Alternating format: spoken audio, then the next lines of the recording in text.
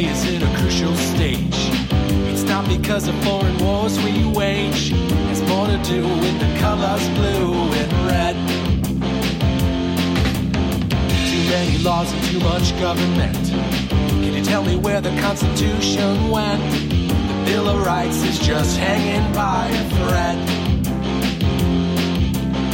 So many people trying to cross the border, and politicians build a new world order. Too many minds are convinced they should be led. I've gotta be free the way God made men, and I won't be ruled by the damn UN. Taking your right to self-defense. They say you're safer, but they don't make sense. Dangerous ones will not turn into guns. All the unions always ask for more. All we buy is made on foreign shores. Come a day when there'll be real hell to pay. I've gotta be free the way God made men, and I won't be ruled by the damn UN.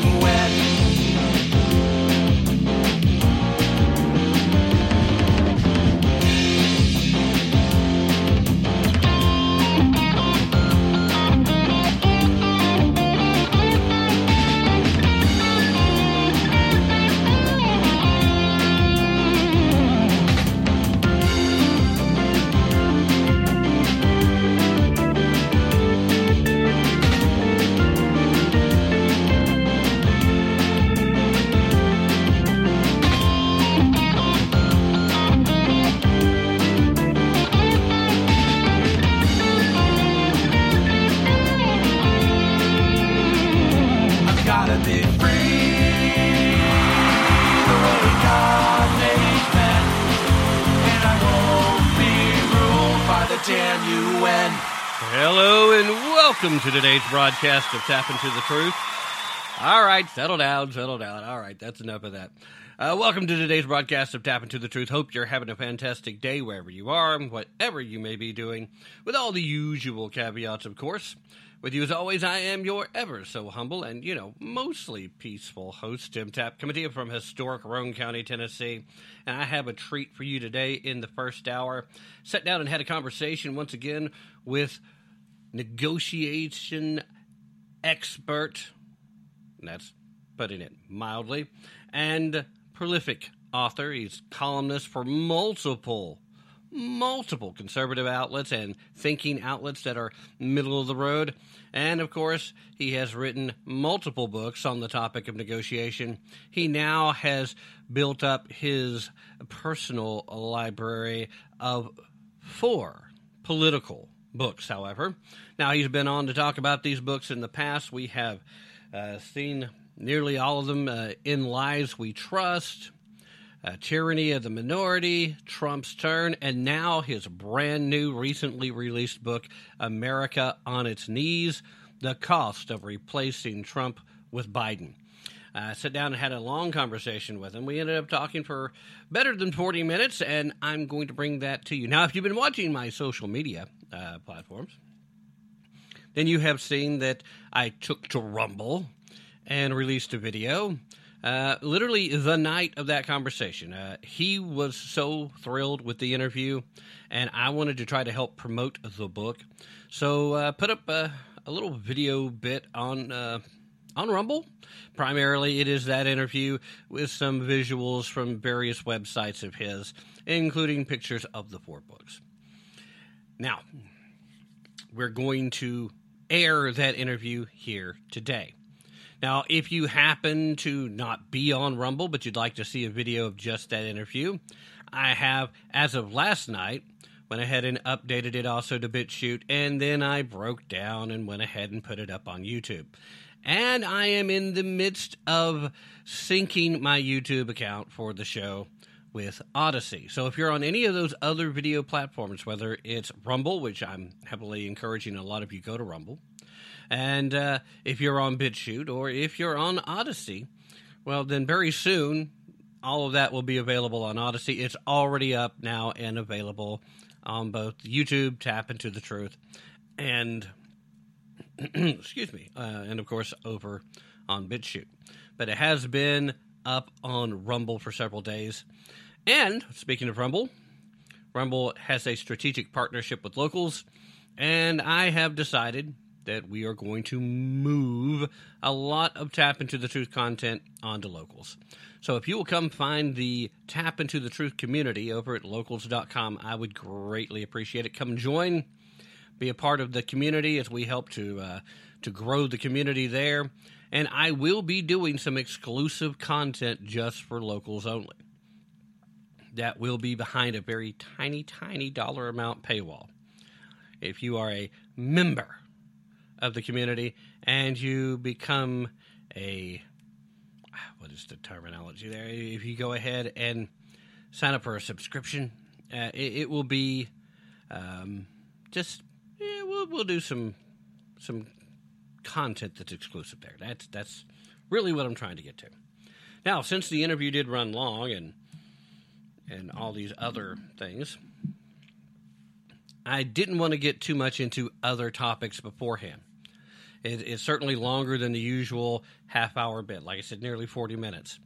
So I want to go ahead and take a little time right now to remind you that if you haven't already, it is a very good time to get yourself situated for summertime outings. And there are two companies that are absolutely outstanding to help you be prepared for going out and enjoying summertime activities. And, I'm concerned about upcoming food shortages, so the sooner you do this, the better. And these things will actually be pretty handy for you if you make some of these purchases after the food shortages occur. Item number 1, Blue Coolers. Yes, I know. You're thinking, the cooler? What do you need a cooler for? If we also end up having a situation where you need to carry food and keep it good for longer and your power goes out, or if you're having to travel for some reason, a molded cooler is your best bet because it will keep your stuff cold. It will keep ice frozen for up to 10 days. And Blue Coolers is absolutely the highest quality out there. It is literally on par with that other brand that everybody talks about. The Himalayan Sasquatch brand. You know the one I'm talking about. Every bit as good as they are, but at roughly half the cost. So what could be better, having that high quality level and spending a lot less money?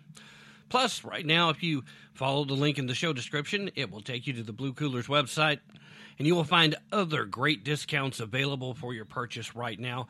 Discounts on shipping, discount on packaging and bundling, all kinds of cool stuff. So just go visit. I ask you to use the description, the link in the show description, because that way they know I am the one who sent you. So it goes from a win-win for you and for Blue Coolers, because, now they're going to have a new customer that will swear by them. You'll have a great new cooler, or maybe even multiple items, and I'll get a tiny finder's fee. So it's a good thing. Now, the other company I want to talk about, well, it's Fire and Flavor. They have the Hero Grill System, the only true easy to transport outdoor food grilling system. Plus, they have a ton of accessories to go with, everything from specialized charcoals to wood planks for you to prepare on if you're looking for specialty food and taste flavor profiles, and a lot of other great additions like rubs and seasonings, things of that nature. So again, visit Fire and Flavor by the link in the show description. And if you've done that, congratulations. Once again, you've cut me in on the action, and you haven't hurt yourself any at all. Trust me, it's worth at least checking out. Go visit the website, see what all they've got going on. Just check it out for yourself. That's all I'm saying. And in the meanwhile, guess what? Only good things will happen. All right, let's let that be that, and we will slide into a quick break here momentarily.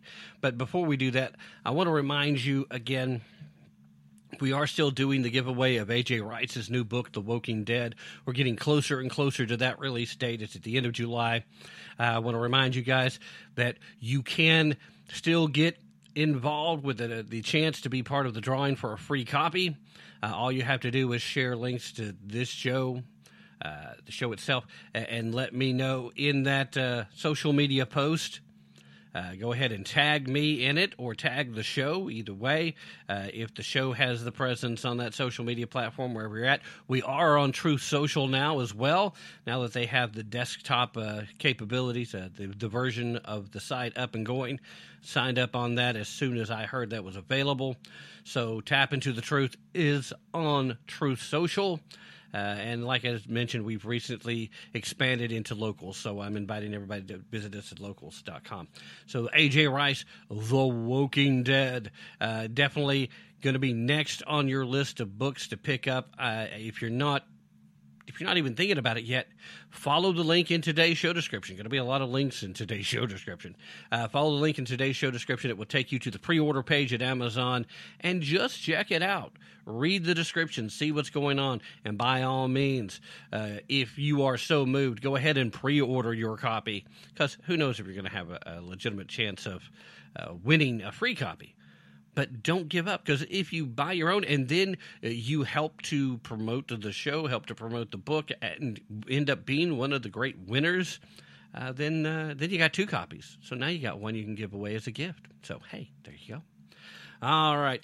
Quick reminder also, you can find us on all these other platforms. All right. The show itself is available. You know, I talk about podcasts on a regular basis, but you can also find the show on SoundCloud. You can find the show on Rumble. You can find the show as soon as the link finishes syncing on Odyssey. I do not have the show designated to show up on BitChute, so over there, what you're going to get is special things that I have put together on BitChute. But if you're on part of these, just come find Tap Into the Truth. It'll be well worth your time. And if you're a fan of the show and you like being on one of those platforms better than going to, I don't know, say Stitcher.com, for example. If you prefer listening on SoundCloud over Stitcher, then you can listen to us there, and you're just as welcome to do so. All right, now let's go ahead and take that early break, and then we will play the interview with Ed Brodal. So don't go anywhere, guys. We will be right back after these brief messages. Our Constitution is a document in which we, the people, tell the government what it is allowed to do. We, the people, are free. Just a song before I go, to whom it may concern. It's easy to get burned.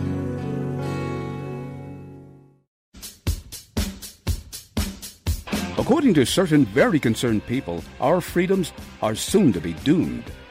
Hello, I'm Ron Edwards. On today's page from the Edwards Notebook, brought to you by Constitutional Grounds Coffee. You want in your cup. Ever since the founding of the United States of America, there has been a sinister cluster of Masonic globalist pigs seeking to kill, steal from, and destroy this land of liberty. Eventually, they formed the Democrat Party of slavery, urban slums, Jim Crow, and today's flat-out communism. So now Democrats, along with Rhino Republicans, are alleged to be allied with the World Health Organization that, according to some, weaponized the coronavirus in order to eliminate our unalienable rights and overthrow America's national sovereignty.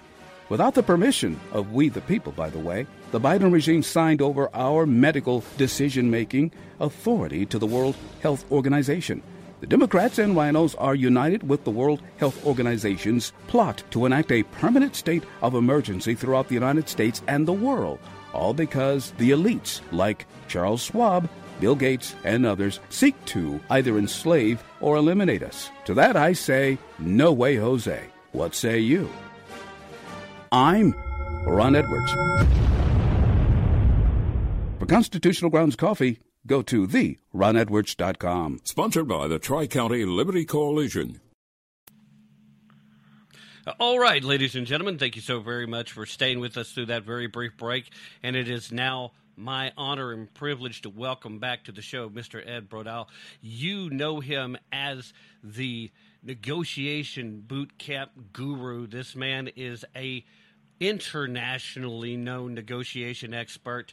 You have probably by now had a chance to read some of his political books, books like In Lives We Trust and Tyranny of the Minority and Trump's Turn. And now, brand new, just out this month, it is America on Its Knees, The Cost of Replacing Trump with Biden. Ed, first of all, thank you so much for giving up some of your very valuable time and joining me tonight. I greatly appreciate it. And it's been long overdue. We never even got a chance to get together to talk about Trump's turn. That's how long it's been since we've gotten together. Been a while. Yeah, it's been a minute. So how are you tonight, sir? I'm just great. All right. Well, glad to hear it. Really excited about the book. You sent me a digital copy up front. So good, I went ahead and bought a physical copy so I can share and make sure that I have that privilege to give those high marks in the review over on Amazon so that folks will know the truth about it, because we know how Amazon tries to kind of shadow ban the conservative books. But it's a fantastic book. Right off the gate, you start talking about the dangers that we're facing right in the introduction. You talk about higher taxes, gas prices, food prices, inflation, illegal immigration, violence on the street, divisive racial politics, censorship across the board, cancel culture. Ed, couldn't you have been wrong about at least one of these things? I could have been, but I'm not. No, I mean, it's really, it's horrible what's going on.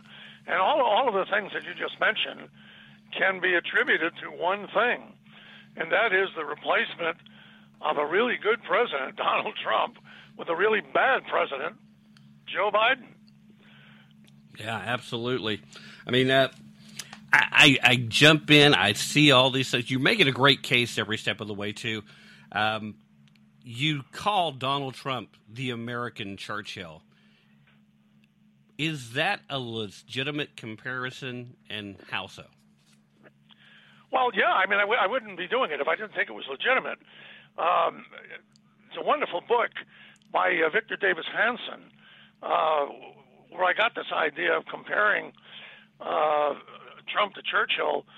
Hanson talks about the classic tragic figure, and you see it like Patton. General Patton is another example, a guy who was sort of an outsider, who everybody in the beginning thinks he's crazy, but he turns out to be the one person who can solve the problem of the day. And that's what happened with Trump. You know, they all came down on him like a ton of bricks, and he didn't know what he was doing, and blah, blah, blah. Turned out he was right about everything. He turned the country around after 8 disastrous years with Obama, Obama hates this country, and tried to take it down. And Trump was able to turn it around, which was just amazing. He brought the economy back. He solved the problem on the border.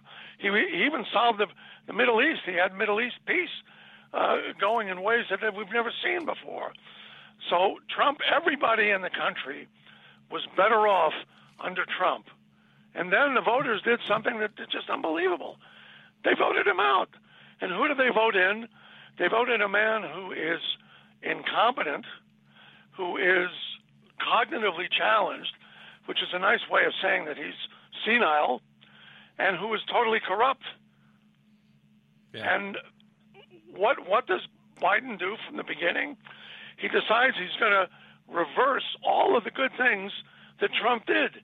Now, to me, that's a new definition of stupid. I mean, everything was going great, and Biden decides he's going to turn everything around. So that's why we've got the worst inflation in 40 years. The gas price, I just read that the gas prices, they're predicting they could go up to $10 or more per gallon. Yeah. I mean, this is all because of Biden's policies. We've got millions of unvetted illegal immigrants pouring into the country, and Biden is shipping them around in secret They don't tell anybody what they're doing, but we know that they're flying them around on military aircraft to various parts of the country and dropping them off. I mean, this is total insanity. So the country right now is hurting very, very badly, and it's all on Biden. Yeah. Well, I mean, the point you're making there is a very good one. It's one that I've been trying to make quite frequently. We have literally went from a situation in our country where it used to be the only people who really cared about what was going on at the southern border were the communities and towns that were right on the southern border, and then it had spread to the point where the cartels were running operations, kidnapping, running drugs, and all kinds of other things deep into the border states. And now, literally, every place in America is a border town. Every place in America is a border state because of these actions. But I want to kind of take a step back because you touched on a couple of things that I wanted to ask you. You literally asked the question, how did Biden get elected? And then you explain your ideas. So expand on that a little bit. How did Joe Biden get elected? Well, there was this tremendous anger at Trump, what they call Trump derangement syndrome. And it was not based on fact. It was based on people's emotions. A lot of people just didn't like the man. And as a result of that, along comes Biden. Biden, on the surface, seems like he seems like your uncle. His Uncle Joe. He's a nice guy. So people felt better about voting for this guy rather than voting for a competent man like Trump. Now, I also talk about the tooth fairy. Are you alluding to the tooth fairy? Well, yeah, you do mention that. Let me explain what I mean by that. Children have like the tooth fairy, Santa Claus, and when you become an adult, eventually you stop believing in the tooth fairy. You stop believing in Santa Claus. But wouldn't it be nice if those things were real? Wouldn't it be nice if there was a tooth fairy? Wouldn't it be nice if Santa Claus came every Christmas? And I think that a lot of people looked at Joe Biden as being an embodiment of the tooth fairy. He was this really wonderful, wonderful guy that came along, and he was going to solve everything. We're not sure how. We don't know how, but we have this sort of gut feeling, isn't he wonderful, just like the tooth fairy? Unfortunately, we have to live in the adult world, and in the adult world there is no tooth fairy, and Joe Biden is not wonderful Uncle Joe. Joe Biden is a very dangerous man. Unlike Obama was ideological. He believed in all the stuff he was doing. Joe Biden only cares about power. He does, but he has allowed himself to be taken over by the extreme left wing of the Democratic Party. Now, why is that bad? It's bad because the left wing of the party wants to destroy the country. They want to destroy all of our values. They want to eliminate free speech, respect for the individual, no more. The rule of law, no more. Private property, no more. They really want to destroy all of the institutions in the United States. And Joe Biden has become a tool for that movement. And that's the real big danger that's posed. And if we don't do something about it in the upcoming elections, they're going to get away with it, and the United States will disappear. The United States that we all know and love will just disappear. And what we'll have instead is Venezuela. Yeah, it is very frightening. You also mentioned Biden's appearance of dementia. I think it's difficult to argue that he's not suffering from some level of it. But in the book, you literally talk about the two faces of Biden in an effort to try and figure out, is he this doddering, old individual who's sliding into senility faster and faster by the day, or is he some kind of political genius where he gets to do these things and in the end people won't hold him accountable? What do you mean in your own words about the two faces of Biden, and which one do you think is his true face? Well, what occurred to me, I mean, I'm watching this guy doing everything wrong. He looks like he can't even put two words together. The people he appoints are terrible. Whatever the issue is, he'll make the wrong decision. But I thought to myself, nobody could be that incompetent. So maybe the truth lies in the opposite direction. Maybe this guy is really a genius, a political genius, and he's got us all thinking that he's a doddering old fool, when in reality he really knows exactly what he's doing, and he's very smart. So those are the two choices. Now, what's you ask, what is my conclusion? Yeah. I have to conclude that he's really a doddering old fool. I can't help it. I just, but it's still, even as I say that, I find it hard to believe that a man like that could wind up in the White House. It's just unreal. But there it is, and I think we have to come to grips with that. I think there are millions of people that just haven't come to grips with that yet. I got into a discussion with one of my neighbors on the street recently, and she believes everything that you hear on CNN and MSNBC and the New York Times. That Biden is the honest one, she said, and Trump was a liar. This is the kind of stuff that they're putting out there. But the fact is, Biden is an inveterate liar. Half the time he doesn't even know what he's talking about anyway.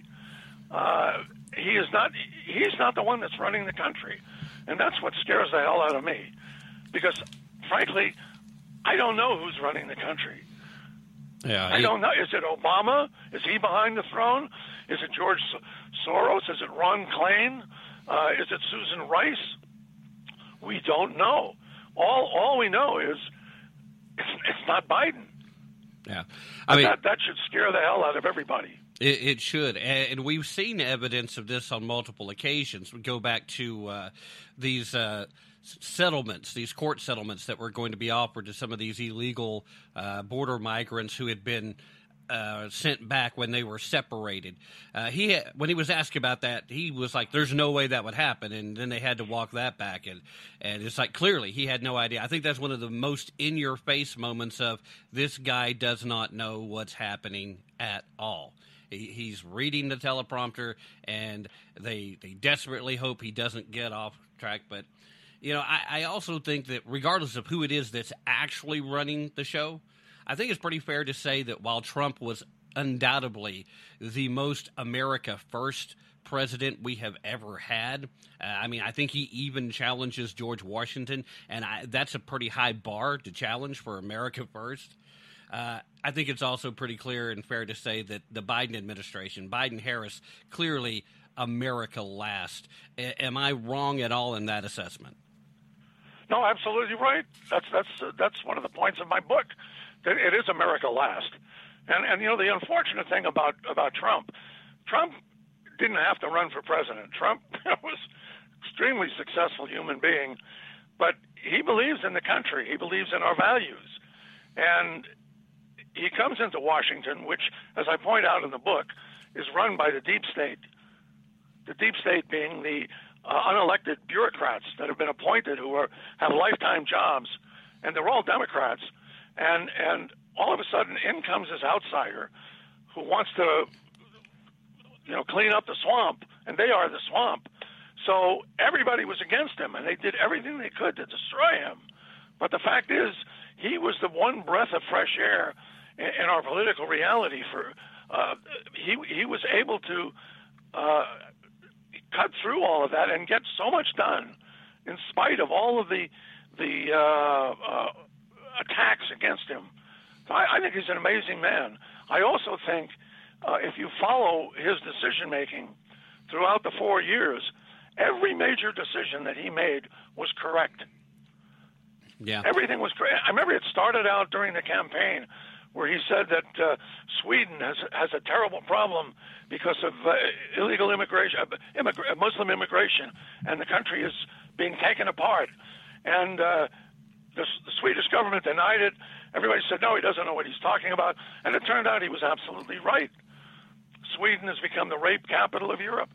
And from then on in, every major decision that he made was correct. So I have a tremendous amount of confidence in his ability And personally, I hope he runs in 2024. He'll get my vote. If he doesn't run, we've got to find somebody who is just as strong as he is, who can stand up to this deep state, because that's the real problem. The deep state, these people want to take down the United States as we know it. And Biden represents that. Biden has fallen for that. Really very sad to see this happen to a country like the United States. Everybody wants to come here, not because it's a terrible country or a racist country or all the things they say. They want to come here because it's the best country in the world. But the left and the Washington establishment, no, they think this is a terrible country. They're telling us that Americans are terrible, white people especially. There's an inquisition going on right now against white people. I mean, it's unbelievable that they're getting away with this, with critical race theory and Black Lives Matter, which is a Marxist criminal organization, but people are falling for it. Now, a woman that I know who's a white woman who I've known for 20 years, she said to me when she found out I was critical of Black Lives Matter, she said, "What has happened to you? I thought you were a loving person." And the implication was that I'm a racist. Right. But if you look at the facts, I'll stand by the facts. The facts indicate that these organizations are criminal, anti-American, Marxist organizations. You have Antifa.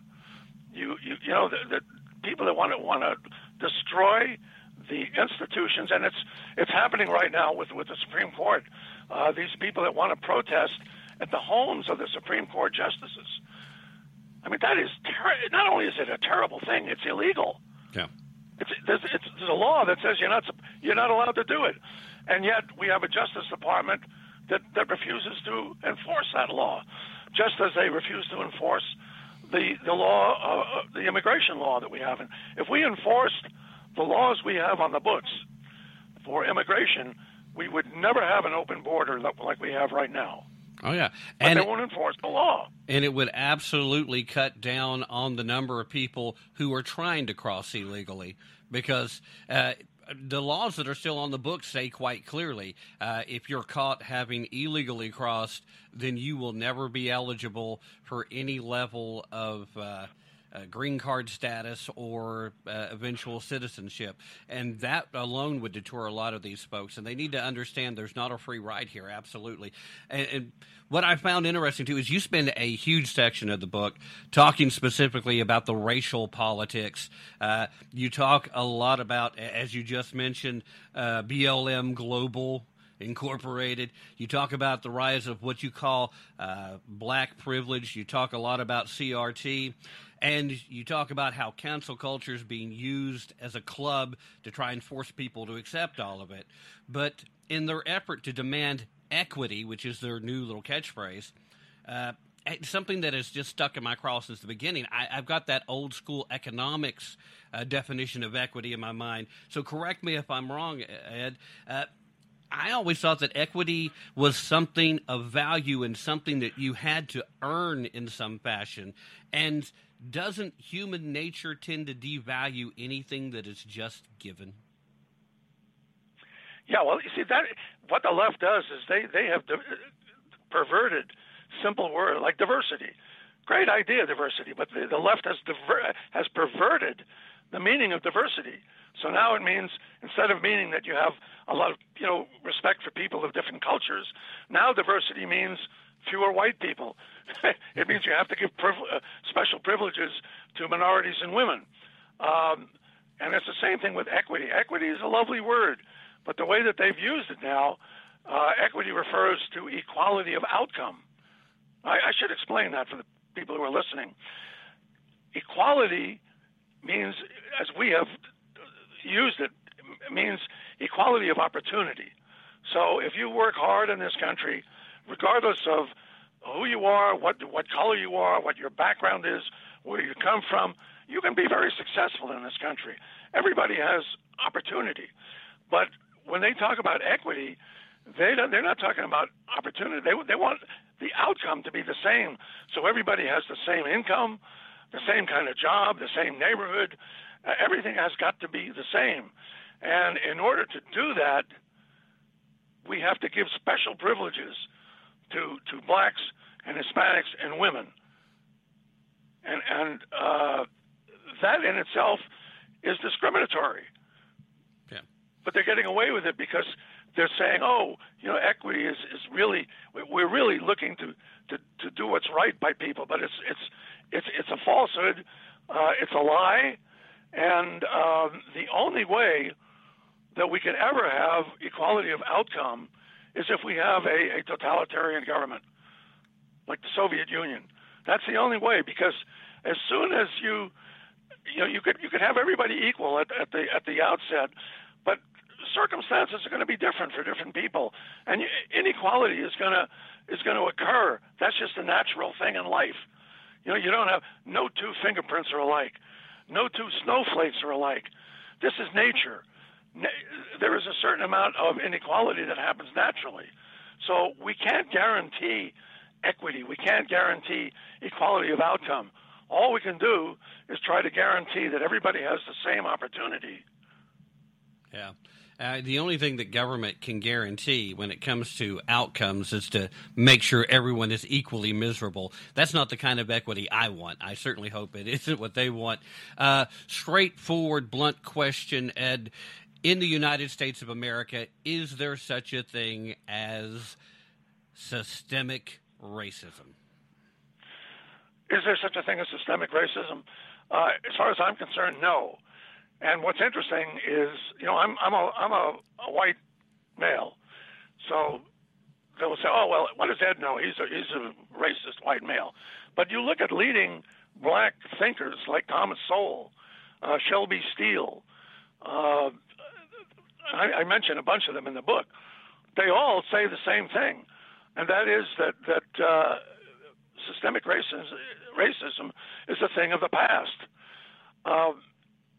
Maybe in 1950 we had systemic racism, but there was a thing called the Civil Rights Movement that occurred in the 1960s, and that was over 50 years ago, and the whole thing changed. So we don't have systemic racism anymore, but the left wants to make us believe that we have it so that they can divide us, and when they divide us, they can hopefully then take power. So the business of systemic racism and white supremacy, that's a ruse. And very interesting right now, they're talking about white supremacy. They're calling people like Tucker Carlson white supremacists. This is just a way of marginalizing people who are really. Tucker Carlson is the least racist person you will ever find. He's not a white supremacist. This is crazy. They also want the guy, this crazy guy that just shot all those people in Buffalo. They're saying that was because of white supremacy. No, he was not a white supremacist. He was psychotic. And there's a big difference. Yeah. But they want to make everybody think, oh, it was white supremacy. That's the president himself, Biden himself, has said the biggest thing that we have to fear right now is white supremacy and domestic terrorism. And who does he define as being a domestic terrorist? Republicans, conservatives. So he wants to take half the country, more than half the country, and marginalize them and call all of us domestic terrorists. Yeah. And this is the President of the United States. Unbelievable.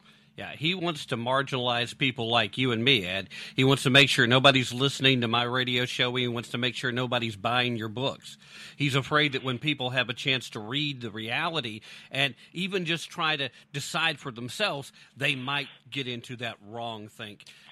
I've got a few more topics that I definitely have to cover with you. So if you don't mind, I'm going to hold you a little longer than we first discussed. And I want to use that opportunity to jump into another point because you talk about censorship in a lot of ways. Now, we just got the official pause of the Disinformation Guidance Board. the fact they're using the word pause means that, watch out, folks, they're not done with the idea yet. But talk a little bit about how we've got the Biden-Harris administration working to censor specifically politically right enemies of theirs, their critics, and even people like you and me who have not a specific bone to grind with them as much as we've got the bone to pick with their policies. Well, what we've got going on is really Stalinism. That's what Stalin did in the Soviet Union. He targeted all of his enemies, and he eliminated them, literally. These people on the left, the Democrats, they want to eliminate their opposition, you and me. They want to eliminate conservatives. So they've come up with this word, disinformation. And they're supported by the media. The media is in the pocket of the Democratic Party. And they're saying that Republicans, that Trump and Republicans are spreading disinformation. And disinformation it's when you know something is false and you put it out there anyway, that's disinformation. But what we're talking about is not disinformation. The information in America on its knees, that's not disinformation. It's factual. It's truth. But if Biden has his way, he's going to have all of that labeled as something we need to get rid of. It's disinformation. But you see, it's all a big lie. It's a big con job being done on the American public. And unfortunately, the media is in on it. Our teachers, the teachers are in on it. Higher education, Harvard and Yale, they're in on it. Hollywood is in on it, and now even big tech is in on it. They want everybody to believe that anything that is in disagreement with what the left is putting out, what Biden is putting out, that is disinformation. You see how insidious that is? That's right out of the Stalinist playbook. Yeah, I constantly find myself reminding my listeners, not that I need to, because usually the folks that listen, at least on the regular, are well aware, but the Orwellian novel 1984 was intended to be a warning, not an instruction manual, but that's where the American political left has us right now. I mentioned that because what we have seen with this Buffalo shooter, ordinarily, when something like this happens, before the bodies are cold, we see the leftist activists and we see the Democratic office holders that are all about gun control out there on social media and in front of cameras and in front of microphones talking about how they need the next round of gun control. But something that was a little different this time, we still got the gun control message, but this time there were immediate calls for censorship. There was immediate calls for shutting down big tech as far as their availability to right-wing conservative voices. They've been going nuts about the fact that Elon Musk wants to buy Twitter, even though Elon Musk is not a right-winger by any choice. They are working to red pill him themselves. He just wants to get back to a down the middle, let's have everybody on the platform so maybe we can make it profitable. But in this effort, it brings up the question of which surprises you more, Ed? The level of corruption in the Biden administration and in the Biden family, or the lengths to which the mainstream legacy media and big tech are willing to go to cover it up? Well, none of it surprises me, because it's been going on now long enough that I've come to just accept it, that these people are really out to destroy the country, and anything goes. The end justifies the means. They will do anything to gain power. And if it means putting all of us in jail, I mean, people have suggested that, somebody suggested that the children of Republicans should be taken away from them and put in, like concentration camps, re-education camps. They're actually talking about this sort of thing. Who would dream that this would happen in the United States of America? But that's what they're pushing. And we have to stand. That's why I wrote America on its knees. People have to stand up. the conservatives, who I believe are a majority of the country, have to stand up for what we believe in. We've got to go to the polls. We've got to get the Democrats out of the Senate and the House, have the Republicans take over, and we've got to put a Republican back in the White House. And until we do that, we're at the mercy of all of this craziness. Yeah. All right, I've got a couple more questions I want to try to get with you before we start winding down. So I appreciate your patience if you'll bear with me just a little longer, Ed, because I don't know when I'm going to get a chance to talk to you again, and I'm getting kind of greedy with your time. I apologize. But one of the things that you talk about in the book, too, also is that the leftist political class, you say that they're blind to the consequences of these policies. Is it really a case of these folks being blind to these consequences, or is it more a case of a lot of these folks, say you're Elizabeth Warren, for example, you're Bernie Sanders, that they just honestly believe that they're above those consequences? They know they're going to happen, but they feel like it's not really going to affect them. Well, you got to understand that people like Elizabeth Warren and Bernie Sanders are not your average Americans. Right. They're politicians, and they have their own agenda going. You know, it's all about them. It's not about us. But the average American, I believe that I don't know, I want to say the majority, but certainly a large percentage of people who have voted Democratic are doing so because they haven't considered the consequences of their actions and what will happen if they continue to vote these people in, because the eventual consequences are Venezuela. I mean, Venezuela, 20 years ago, 30 years ago, was the most prosperous country in Latin America, and now they're eating their pets. They're eating their dogs and cats. I mean, this could very well happen here. I referred to Elizabeth Warren as the political version of Charles Manson.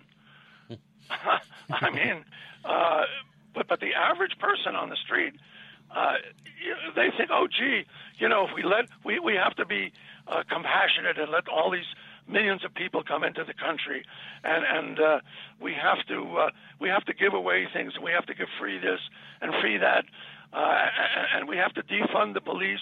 They don't spend a minute and think about what will happen if these policies are actually followed through, and they don't consider the terrible consequences that will ensue for this country if the left succeeds. Yeah, I do tend to agree with you. I think the average American that tends to vote Democrat, most of them are just slightly left of center. They're not these extremist AOC, Ilhan Omar types. And I think a lot of them are still living in that little bubble where they're still trusting CNN, where they're still trusting MSNBC. They're not spending time watching Fox because you've got reliable sources, Brian Stelter, telling them that Tucker Carlson is super racist, so don't go there. And they believe that because they don't go see for themselves.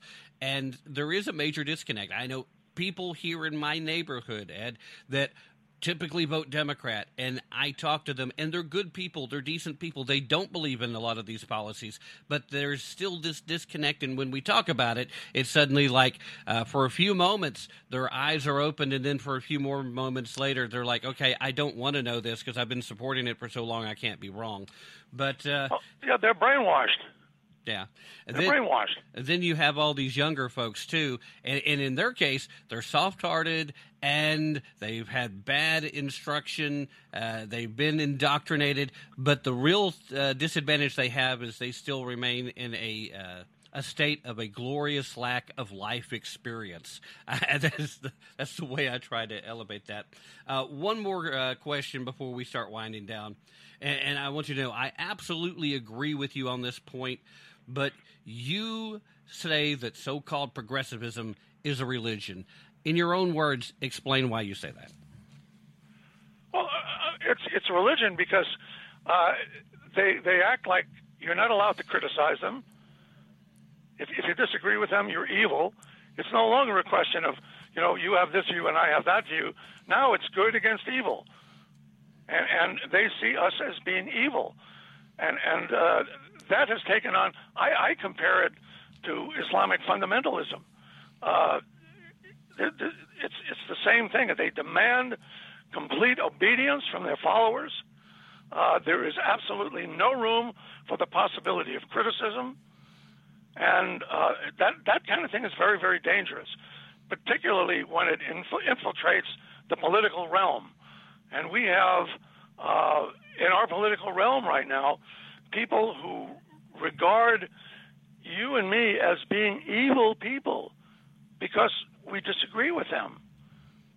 That's very sick, and that's very dangerous. Yeah, absolutely. All right, Ed. Obviously, I'm going to have to let you go. I hate to, though, because I've enjoyed our conversation, and good conversations always go by way too fast. But before we say our goodbyes, is there... clearly, there's a whole lot more in the book. I mean, we've barely scratched the surface, and we've covered a lot of good stuff. And I'm, again, amazed at how well you put together the arguments, all of the documentation. You include a plethora of great quotes from thought leaders and from political pundits as well to help support the case and to blow apart the leftist argument against it. Is there any other thing that you want the listeners to know that is part of this book that should draw them in to go pick up a copy if they haven't already ordered a copy of America on Its Knees? Yeah, I want them to understand that it's their future that we're talking about. And if they don't understand the concepts that I have in my book, then the left is going to succeed. We have to stop the left. We have to stop the Democratic Party. And I hope everybody goes out and reads America on Its Knees, because I think once they see it and see that, see it concretely, and they'll say, yes, okay, now I get it. Now I understand why CNN and MSNBC, why they've been lying to me. But, it's hard to find. There are very few places like my book where you can go and be subjected to the truth. Yeah. So I want people to read the truth. It's in my book. It's all true. And as you say, I back it all up.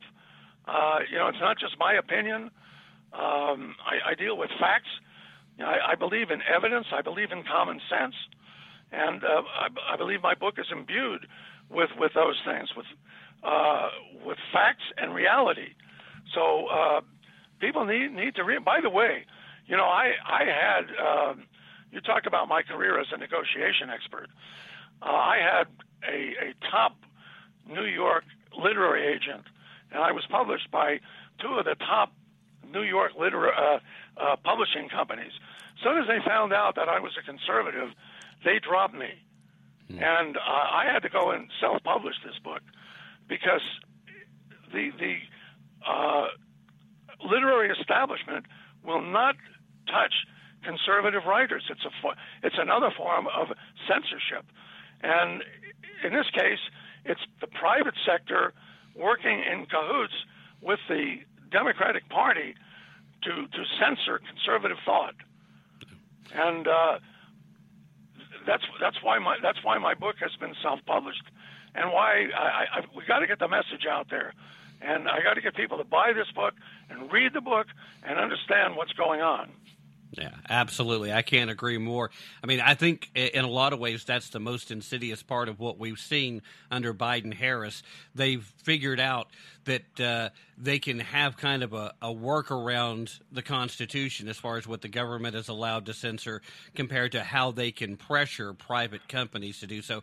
But the worst part is there's a lot of leftist CEOs now, a lot of folks that have been through college, that have been indoctrinated, so they're not having to put that much pressure on that many people.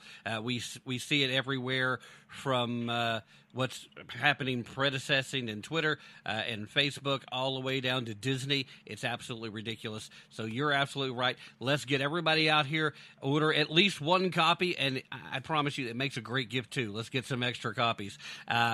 Ed, please let everybody know where they can find the book and any other websites you want to share, and if you're still active on social media, which I know you are at a few places because that's where we keep in touch at, if you're willing to put that out there, share your handles as well. Yeah, well, I have a new website. It's called edbrodow politics.com, EDBRODOW politics.com. The book is available on Amazon. Just go to Amazon. It's called America on Its Knees, The Cost of Replacing Trump with Biden.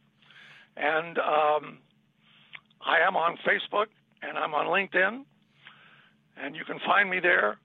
I do a lot of posting, especially on Facebook.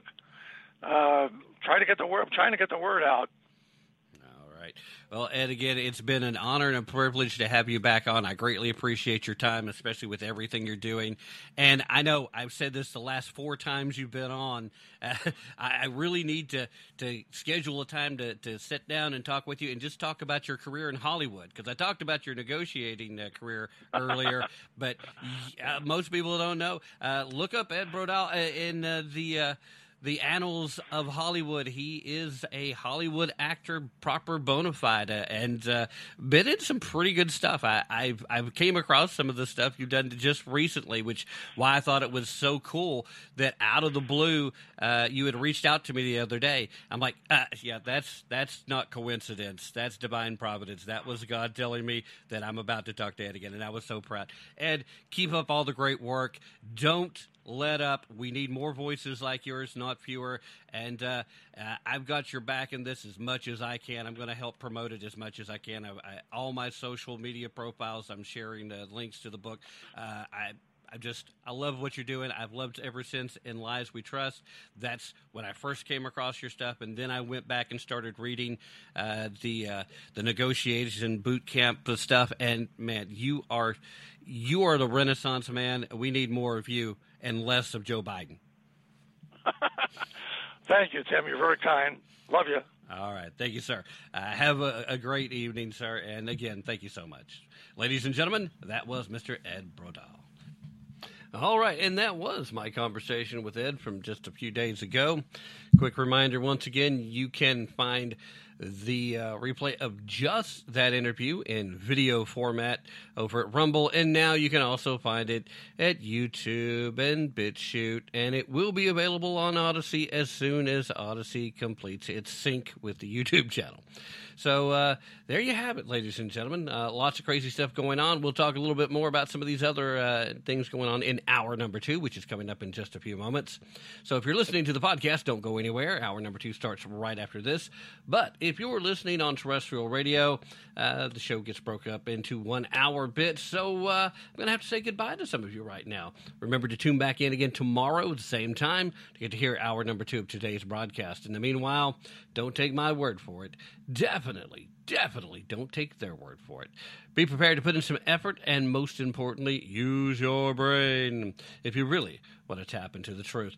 Come join me at locals.com. Join the Tap Into the Truth community. And a quick message for Joseph Robinette Biden Jr. This is Tim Tapp. Let's go, Brandon. Hey. Let's go, Brandon. Hey. Let's go. Let's go. Hey. Let's go, Brandon. Let's go, Brandon. You know what they say, ho? Let's go, Brandon.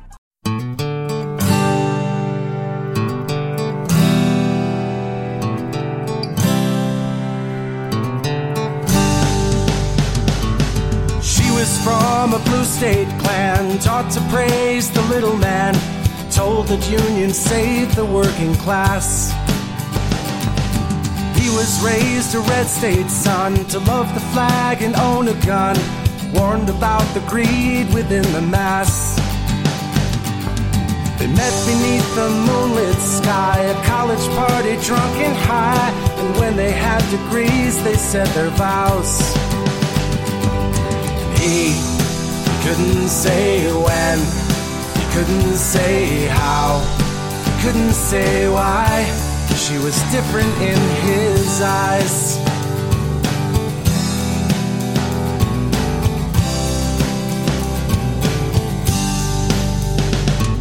They built careers and had a kid, tried to live like their parents did, but both their parties taxed them close to death. They learned to hate the public schools, watch TV making fools, while trial lawyers looted what was left. She couldn't say when, she couldn't say how, she couldn't say why. He was different in her eyes. Saw them years ago.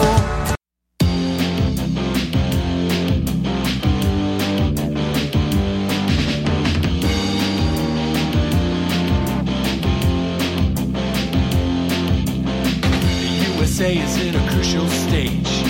It's not because of foreign wars we wage. It's more to do with the colors blue and red. Too many laws and too much government. Can you tell me where the Constitution went? The Bill of Rights is just hanging by a thread. So many people trying to cross the border, and politicians build a new world order. Too many minds are convinced they should be led. I've gotta be free the way God made men, and I won't be ruled by the damn UN. Taking your right to self-defense. They say you're safer, but they don't make sense. Dangerous ones will not turn into guns. All the unions always ask for more. All we buy is made on foreign shores. Come a day when there'll be real hell to pay. I've gotta be free the way God made men, and I won't be ruled by the damn UN.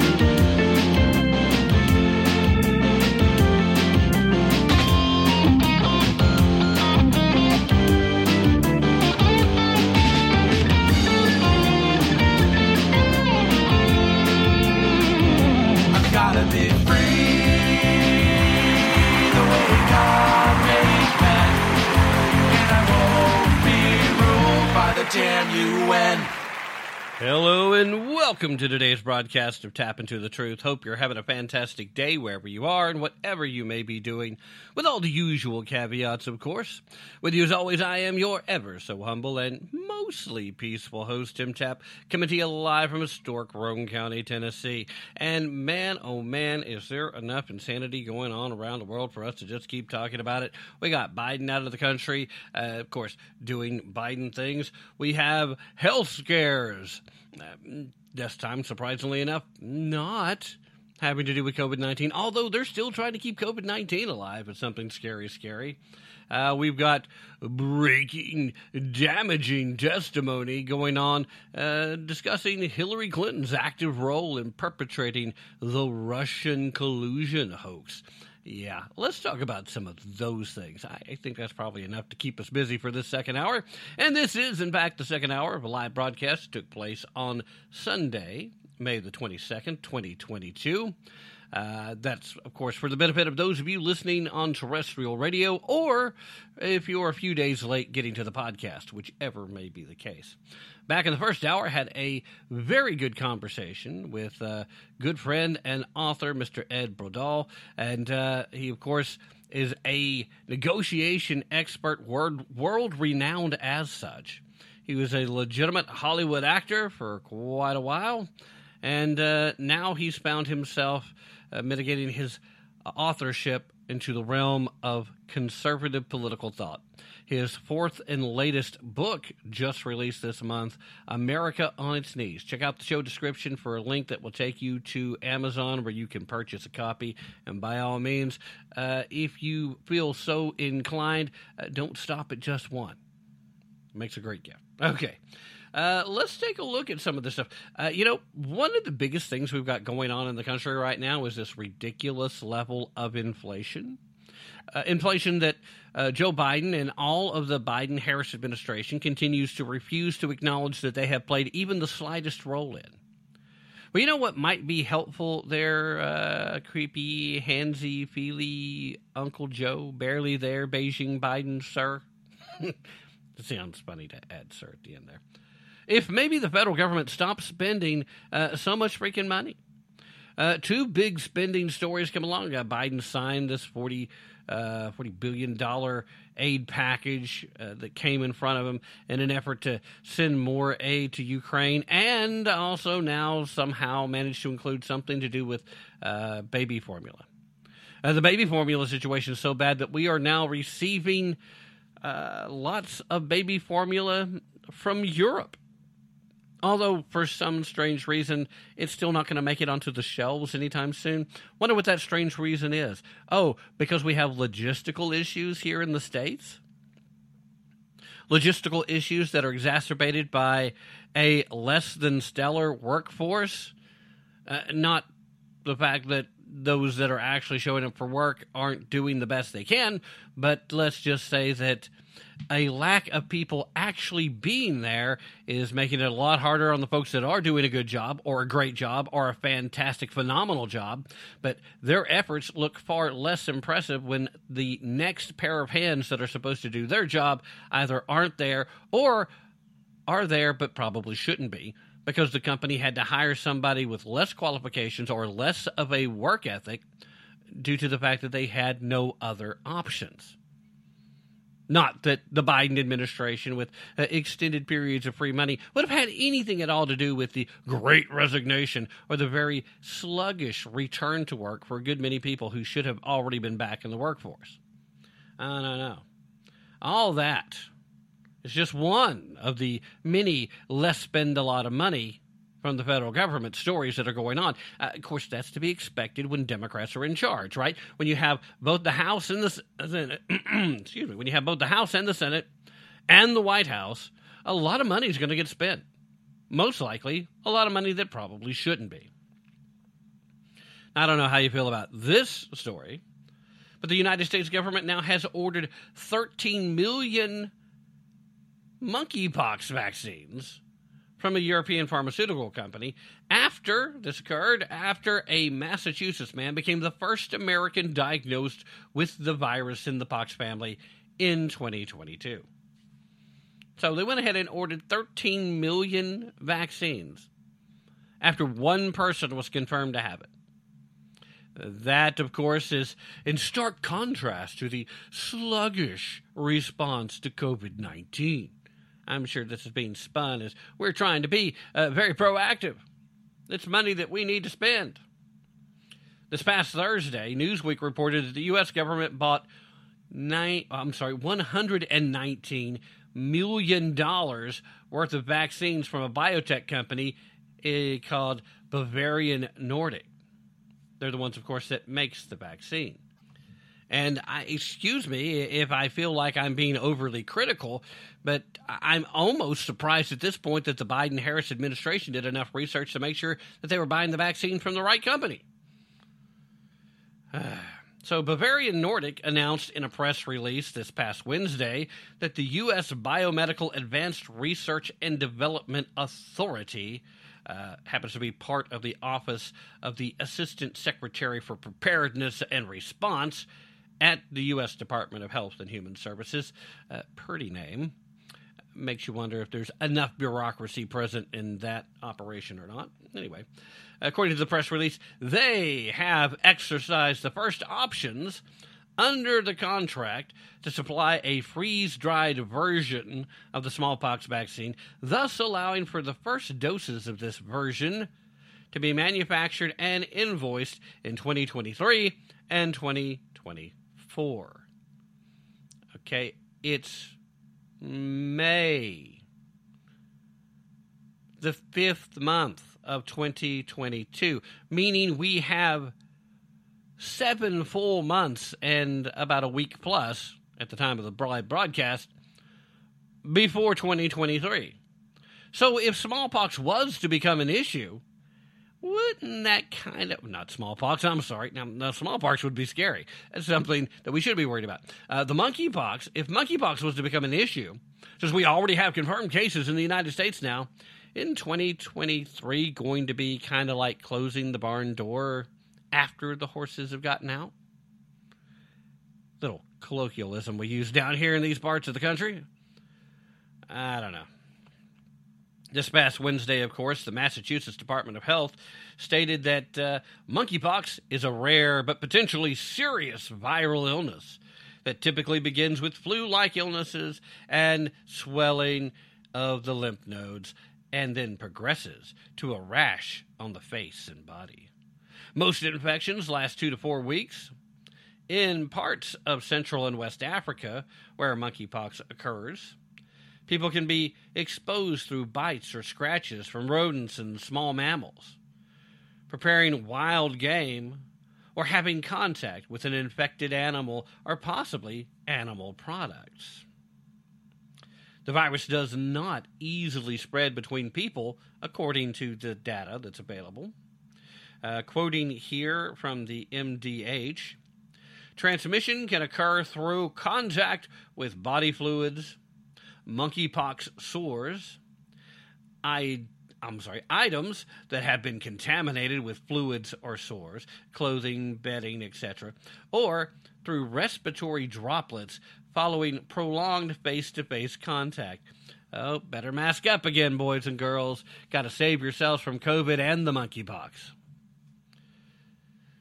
Now, based on the findings of the Massachusetts case and the recent cases that blew up in the UK, which is when we first started hearing about the monkeypox outbreak and how it was spreading into places it wouldn't ordinarily have been previously, and when people first started whispering, oh no, here comes the next round, here's the next COVID, here's the next excuse for government lockdowns. Well, based on those recent cases, clinicians should consider a diagnosis of monkeypox in people who present with an otherwise unexplained rash and, 1, traveled in the last 30 days to a country that has recently had confirmed or suspected cases of monkeypox, 2, report contact with a person or people with confirmed or suspected monkeypox, or 3, is a man who reports sexual contact with other men. Because, monkeypox seems to like attacking homosexual men. Yeah, they said it, not me, okay? But here's what I'm saying. This is absolute suspicious. Absolutely suspicious. And the reason why I find it suspicious is because the timing is just right for them to spend some money and seem to have a good reason for it, for us to have a potential health risk that could require people to, avoid one another, avoid personal contact, so as to revive some of the alternative voting methods that had been permitted in a lot of places, in many cases illegally so, because they never took the time to change the voting methods in a legal fashion, as in the upcoming midterm elections, like we saw in the previous presidential elections, which has led to the rise of movies like 2,000 Mules having some legitimate questions. Dinesh D'Souza is trying to make sure that folks understand what happened. Now, there's a lot of critics out there in the movie, too, that say that they don't paint a full picture. And I'm talking about critics on the right, not critics on the left. Obviously, there's going to be plenty of critics on the left that's going to try to debunk it, and they're going to use falsehoods and narratives that don't quite stand up to scrutiny to just try and dismiss it offhand. Whereas a lot of conservatives are like, well, does this really demonstrate that these harvested ballots were, in fact, illegal? Now, I'll go back and tell you that if they're using these drop-offs that are unsupervised, then those are illegal votes regardless. And even if the votes had been legitimate, had they been cast in a different fashion, since when do we suddenly make all these allowances? In a state that went through the official, formal, legal process of making those changes, okay, fair enough, you guys did it. I hope you learned your lesson about how easily these can be manipulated like this. But in a place where they didn't go through the legal steps required to make these changes, then they shouldn't count any of them, no matter how legitimate the votes would have been otherwise. Do the voting the way you're supposed to do the voting. That's the only way that a vote is a legitimate and legal vote. Period. I don't know why that's such a hard concept for so many people to grasp. Are you thwarting the will of the people? No, but the will of the people should have had a strong enough will to show up and vote the right way. That's all I'm saying. And of course, all the left is saying is they want control. How do I know that they want control? Well, let's take a look at what's happening in Oklahoma, shall we? A Democratic state legislature in Oklahoma is now formally recommending that they move forward legislation that men should get mandatory vasectomies. This, of course, in response to another bill banning abortion from the moment of conception. At a meeting of the Oklahoma State Legislature this past Friday, Democratic Representative Mickey Dolenz suggested that members of the legislature who support the abortion law, that would be House Bill 4327, if you're part of Oklahoma's political culture, well, that they should consider another bill he planned to introduce, which would mandate that young men in the state receive vasectomies once they reach puberty that could only be reversed when they are deemed financially and emotionally responsible.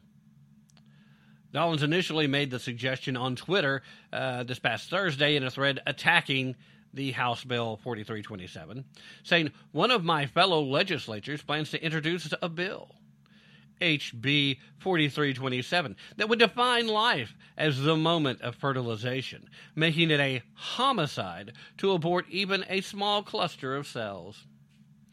What if we take it further and mandate that every male has to have a vasectomy until they are deemed financially and emotionally responsible?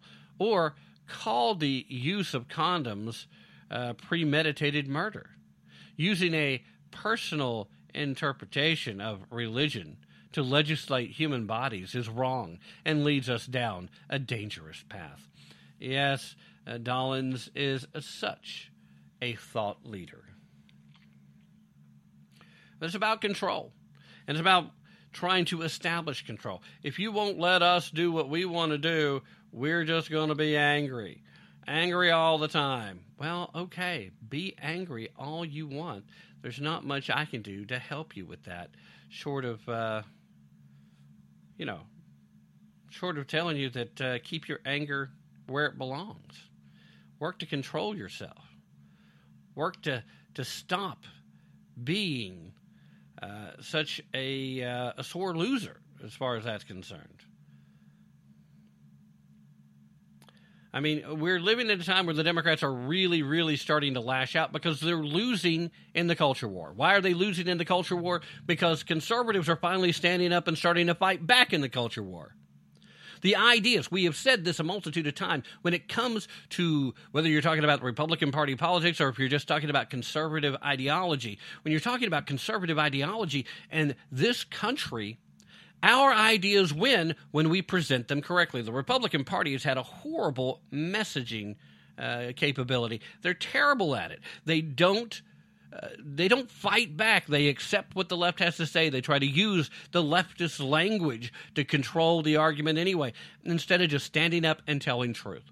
We have some much better fighters in the game right now, and they're not fighting fists and chains and baseball bats and iron pipes on the street. They're fighting in front of microphones, in front of television cameras, on YouTube channels, on podcasts, on radio shows, and they're simply stating facts. And they're refusing to back down, and they're refusing to accept the false precepts, and they're willing to push back against the false precepts. You've gotten to the point where now you literally have people in congressional hearings asking the question, if we were to include a exemption for rape and incest in life of the mother, would you support the bill then? And then the response from the Democrat office holder is, I'm reclaiming my time. Didn't answer the question, refused to let them speak any further. Why? Because there is no answer, and they know there's no way to win once they are revealed. That's just a red herring in the argument. You got a growing number of Catholic bishops that support Nancy Pelosi being banned from Holy Communion. This is something that should have been happening a long time ago. And Nancy's not the only one. A certain Joseph Robinette Biden Jr. needs to be up there, along with every other so-called religious practitioner that has been pushing for the continued murder of preborn human children. You got Kamala Harris out there saying overturning Roe opens the door to restricting contraception and marriage rights. And no, alone it does not. Although what I will tell you is it should open the door for a lot of topics that have no business being at the federal level being removed from the federal level and to go back to the states. Now, does that include same-sex marriage? Yes, it does. So would that include restricting of marriage rights? The way the definition, the way the Democrats would define that, sure. But that's not really what happens. Go back to fighting that fight in the states. It was a fight they were winning. State by state, they were winning. More and more states were recognizing same-sex marriage, and that's the one they're talking about. What are we really, really talking about? We're talking about the left not at all happy that they're losing control, and they're willing to lash out in any fashion that they can to try and regain that control. Rather absurd, but that's where we're at. Let's go ahead and take the mid-hour break, and we'll continue right after this.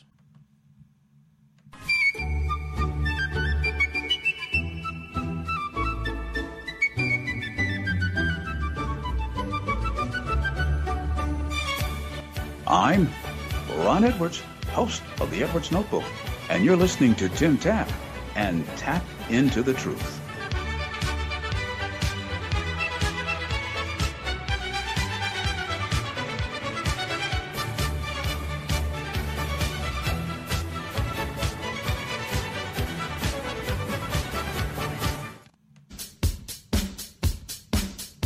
Regime leader Joe Biden wants to send hundreds of U.S. troops to Somalia, but is absolutely not interested in protecting we the people from the United States southern border invasion.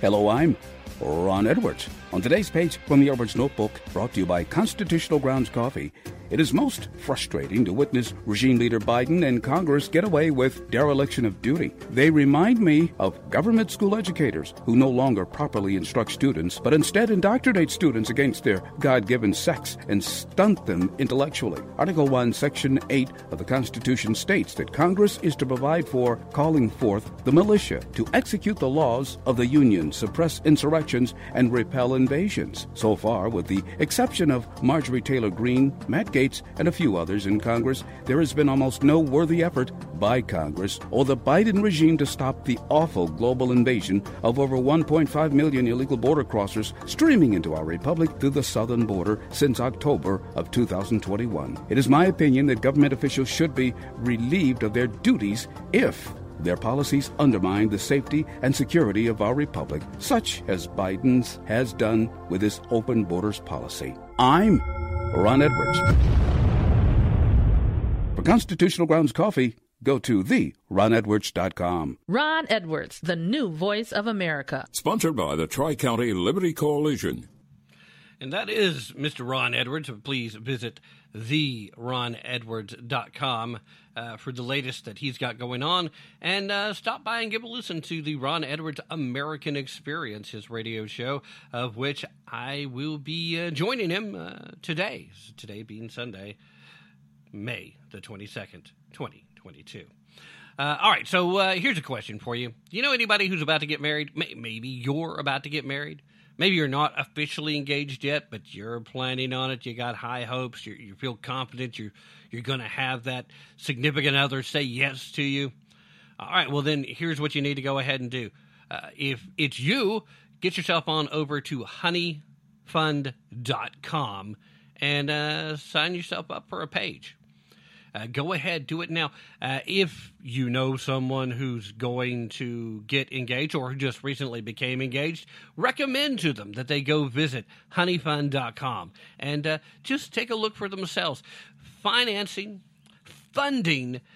their honeymoon, your honeymoon, is literally Honey Fun's business.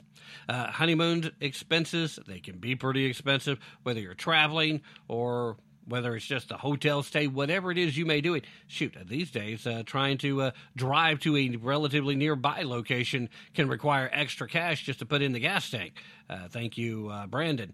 But whether that's the case for you or not, by all means, boogie on over to honeyfun.com and just check it out.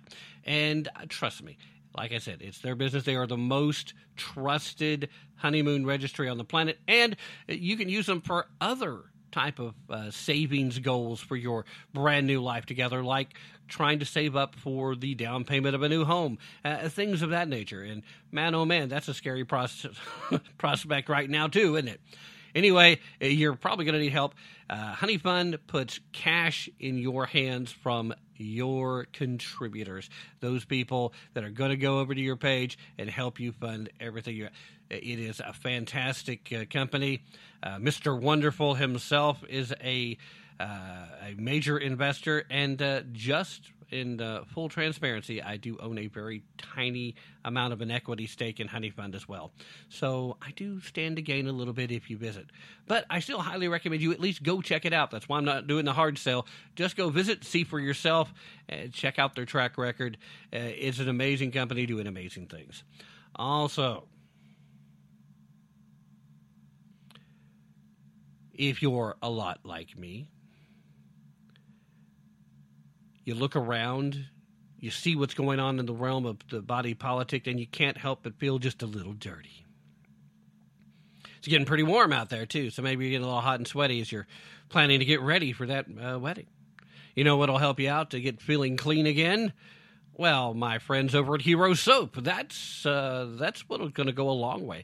Go visit Hero Soap. There's a link in the show description that will take you there, that will let them know that I'm the one that sent you. They do still offer the subscriptions, and I still love that. That's great wordplay. And when you sign up for subscriptions, you end up also helping them to contribute to other worthwhile entities. They are one of the more America First companies you're going to run into. They source everything they can in the United States, and the things they use that can't be sourced in the United States, they utilize American companies to do the sourcing. They also make contributions to charities that help our retired veterans, our active duty soldiers, our first responders that are currently in uniform, all of our heroes in uniform. They work to help them as well. So this is a company that you can feel pretty good about doing anything at all with them. But trust me, they've got some awesome products, and I am still digging my forest green stuff. Just fantastic stuff. Feel like I'm in the wilderness, legitimately. And they don't use harsh, fake perfumes. They use all natural essential oils and just all natural ingredients for everything they make. So they're just a fantastic company all the way around. Go visit Heroes Soap, and please use the link in the show description, or come visit me at tappintothetruth.com. That's TAPP intothetruth.com. And from there, scroll down past recent guests and visit some of those banners. You can click on the banners or the various buttons to a wide variety of folks, including the newest. And here's one I wasn't planning on including, but I just realized I need to. Brand new. If you are somebody that's thinking about starting a business, but you don't know the best route for incorporating your LLC, visit Inc. Authority. That's INC Authority. I'll go ahead and include a link in the show description for them as well. The services they offer is completely free to you. The only thing you end up paying is the actual filing fees in the state in which you incorporate. And they are every bit as good as some of their better known, bigger named competitors. So just go visit there and check it out for yourself. And again, use the links in the show description, please. That's how they know that I sent you. Now, let's get back to action. I got two stories I want to get to before we close things down here. And I'm pressing hard against the time. Number one, former top Hillary Clinton lieutenant Robbie Mook did his old boss no favors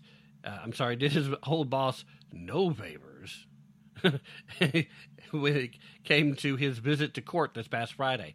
He literally was testifying that Clinton knew that the Alpha Bank claims lacked solid evidence, while also reading into evidence a Clinton tweet thought to be barred from admission to the trial. Mook testified in a federal court in Washington, D.C., in the trial of cybersecurity attorney Michael Sussman. Sussman is accused of lying to top FBI officials during the September 2016 meeting in which he made false claims about a purported back channel between the Trump Organization and Russia's Alpha Bank. During the 2016 presidential election, Mook served as former Clinton's campaign manager. Sussman was then an attorney at Perkins Coie, which contracted with the Clinton campaign as its general counsel. During this Friday testimony, Mook said that Clinton herself approved sharing the false claims against the Trump Organization and former President Donald John Trump with the media. Now, Mook also said that at the time, the campaign knew the evidence against Trump was shaky. That's how he put it. But campaign officials thought that a reporter could investigate and potentially substantiate the claims. He said that he discussed the issue at the time with campaign chairman John Podesta, senior policy advisor Jake Sullivan, and communication director Jennifer Palomari. Mook also ran the plan by Clinton, who signed off pushing the collusion claims despite the relatively weak evidence. Mook said that he and other top campaign officials agreed not to alert the FBI to claims because of the shaky basis. Quote, I discussed it with Hillary as well. I don't remember the substance of the conversation, but notionally, the discussion was, hey, we have this, we want to share it with the reporter. She agreed. Now, the administration speaks to special counsel John Durham's theory in the case, saying, quote, it posits that the false Alpha Bank claims were pushed by the Clinton campaign in order to hurt her political opponent at the time, that being Donald John Trump. The theory continues that Sussman lied to the FBI in order to spark an investigation that could make the Alpha Bank story more palatable to the press. At another point in the testimony, Mook also read off an October 31st, 2016 tweet from Clinton's account featuring a statement from Sullivan, was at that time her senior policy advisor. The tweet and statement was touting a story from Slate that had come out earlier that day reporting on the alleged connection between the Trump Organization and Alpha Bank. Now, Hillary, in a tweet, said, quote, computer scientists have apparently uncovered a covert server linking the Trump Organization to a Russian-banked bank. Now, Mook testified that he did not know if Clinton drafted the tweet herself. The Clinton tweet was thought to be excluded from the trial. Judge Christopher Cooper had blocked the tweet from coming in as evidence in pretrial arguments between prosecutors and defense attorneys. Cooper allowed the tweet into evidence on Friday, however, after Mook read it off to the jury.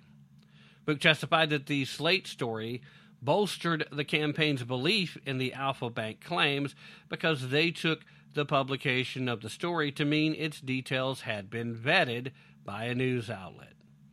Translation, I'm desperately trying to cover my backside here, but realistically, we knew all along that it was suspect at best. We know what else is suspect? Anything to do with Hillary Rodham Clinton. I mean, how very suspect do you have to be? I don't know about you, but as soon as I hear her name, question marks start arising in my mind about whatever is about to be said next. I have little doubt that there is this level of insanity that permeates our political body here in the United States. There's also no shortage of unscrupulous behavior, unscrupulous desires to win at any cost. This idea of integrity has become a joke in the body politic, at least to people like them. So, are we going to see any level of accountability for Hillary Rodham Clinton? Nah, if you're holding your breath for that, forget about it. It ain't happening. Too many people going to disappear and die between now and then. Too many people going to commit suicide between now and then. It's just not going to happen. Hillary is going to shuffle off this mortal coil well before anybody's going to have enough guts to seriously come after her. They will go after Bill before they go after Hillary, and that's only if Hillary can make sure that she can insulate herself from whatever damage Bill could possibly do to her to try to take her down with him. She's a Rodham, one of the founding members of the Bilderberger Group. Let me go ahead and put my tinfoil hat on real good so you guys can see it. That's who we're talking about. That's who we're dealing with. Hillary Rodham Clinton. Yada, yada, yada. But will we see some level of accountability? Will Sussman end up facing some serious consequences? Well, they might be serious for somebody who's trying to practice law, but I would be shocked if we see anything much more than a temporary disbarment. I would be really surprised if we see anything more than perhaps a little bit of time having to perform some community service. And even if you get that far down the road, that seems to be way outside of the realm of what's likely. Now, if anybody's going to pay a price, somebody like Sussman certainly fits the bill. Some little sacrificial lamb so that everybody feels like they had their pound of flesh and nobody has to keep looking up the chain of command to eventually come to the people that are actually responsible for what happened. You'll even notice in the testimony itself, there's a lot of CYA mentions of, well, we were led to believe that this was possibly real, and we had faith. We believed in the mainstream legacy media out there that instead of just rubber stamping whatever we wanted them to say about Donald Trump, that they would actually investigate it. And if they were to write something, they would be substantiating our claims. Well, then they wouldn't even be our claims. It would be their claims. They've substantiated the story. And then, of course, we would happily spread that story around. But knowing that there was next to nothing there, they make it almost seem like something reasonable for Hillary Clinton to say, yeah, let's do it. You know, I've got full integrity. I'm trying to be as honest as possible. And if I honestly believe that the orange man who's bad, the kicker of puppies, the eater of babies, the climate arsonist is really in cahoots with the Russians, and this is how they're doing it, then we would be remiss if we didn't put that story out there. But I'm sorry, guys. I think we've kind of missed the point when you say you didn't want to turn it over to the FBI because you didn't know how true it was, when it really should have been, if you had any reason to believe it at all, the FBI who you should have reached out to instead of the media. Isn't that how that's supposed to work? Maybe I'm confused on that matter. Maybe I'm a little off track. I don't know. I mean, sometimes I lose my place, right? Sometimes I do my impersonation of Joe Biden and start and then ice cream. Yeah, maybe I do that. Maybe that's what I'm doing right now. I don't know. But at the moment, I kind of think that that's how that's supposed to work. And I tend to believe that if they honestly thought they had something that could stand up to scrutiny, it would not have been some friendly media outlet who would have had first dibs at this story. it would have been the FBI who they would have turned this over if they thought there was a legitimate threat to national security represented by a Trump candidacy, possibly ending in a Trump victory. In fact, I'm sorry, boys and girls, but if there was a threat to national security, weren't they actually legally required to inform the FBI regardless of what they did as far as leaking this to the media? Didn't they technically violate a law? Now, I could be wrong on this one, legitimately. I could be, but I'm pretty sure there is a law that says that once you know something to be the case, that you're expected to make that contact. And if you believe in it enough that you're willing to turn that loose with the media, shouldn't you have believed in it enough to say, hey, guys, we don't know how true it is. We've come across this during our opposition research. That's what this is from, by the way. It's opposition research. So, treat it as such. Be completely upfront about it. I mean, I know total honesty and integrity associated with a Clinton campaign of any kind seems like a silly notion.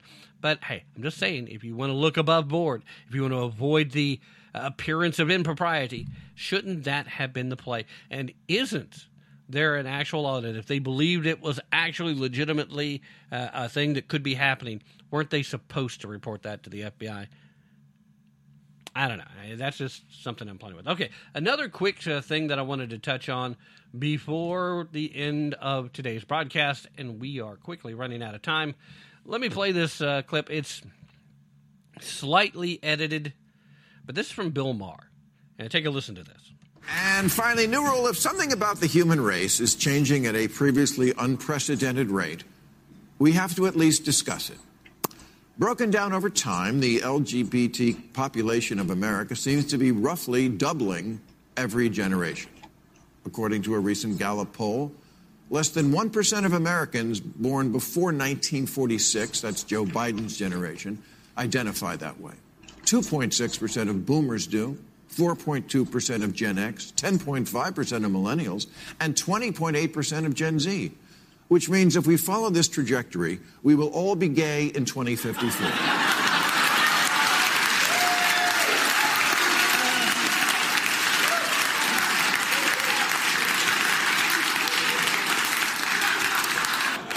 I'm just saying that when things change this much, this fast, people are allowed to ask, what's up with that? All the babies are in the wrong bodies?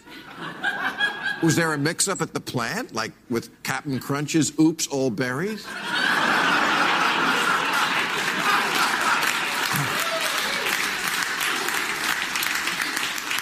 It wasn't that long ago when adults asked a kid, what do you want to be when you grow up? They meant what profession?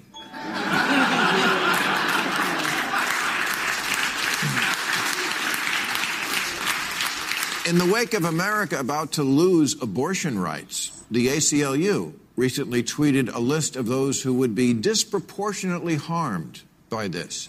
You would think women might top that list? No, wasn't even on the list. Second on the list was LGBT. Really? Abortion rights affects gay and trans people more than, breeders? I'm happy for LGBT folks that we now live in an age where they can live their authentic lives openly. And we should always be mindful of respecting and protecting. But someone needs to say it. Not everything's about you. All right, so I cut the clip off right there. And I did edit out just a small portion, one of his jokes. It was very visual, because this, of course, was over on Real Time, the HBO show, Real Time with Bill Maher. And he told a joke about a chair.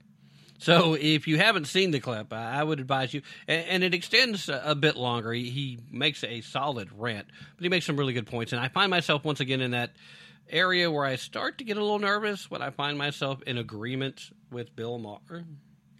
But let's look at the article a little bit here before we go back into that.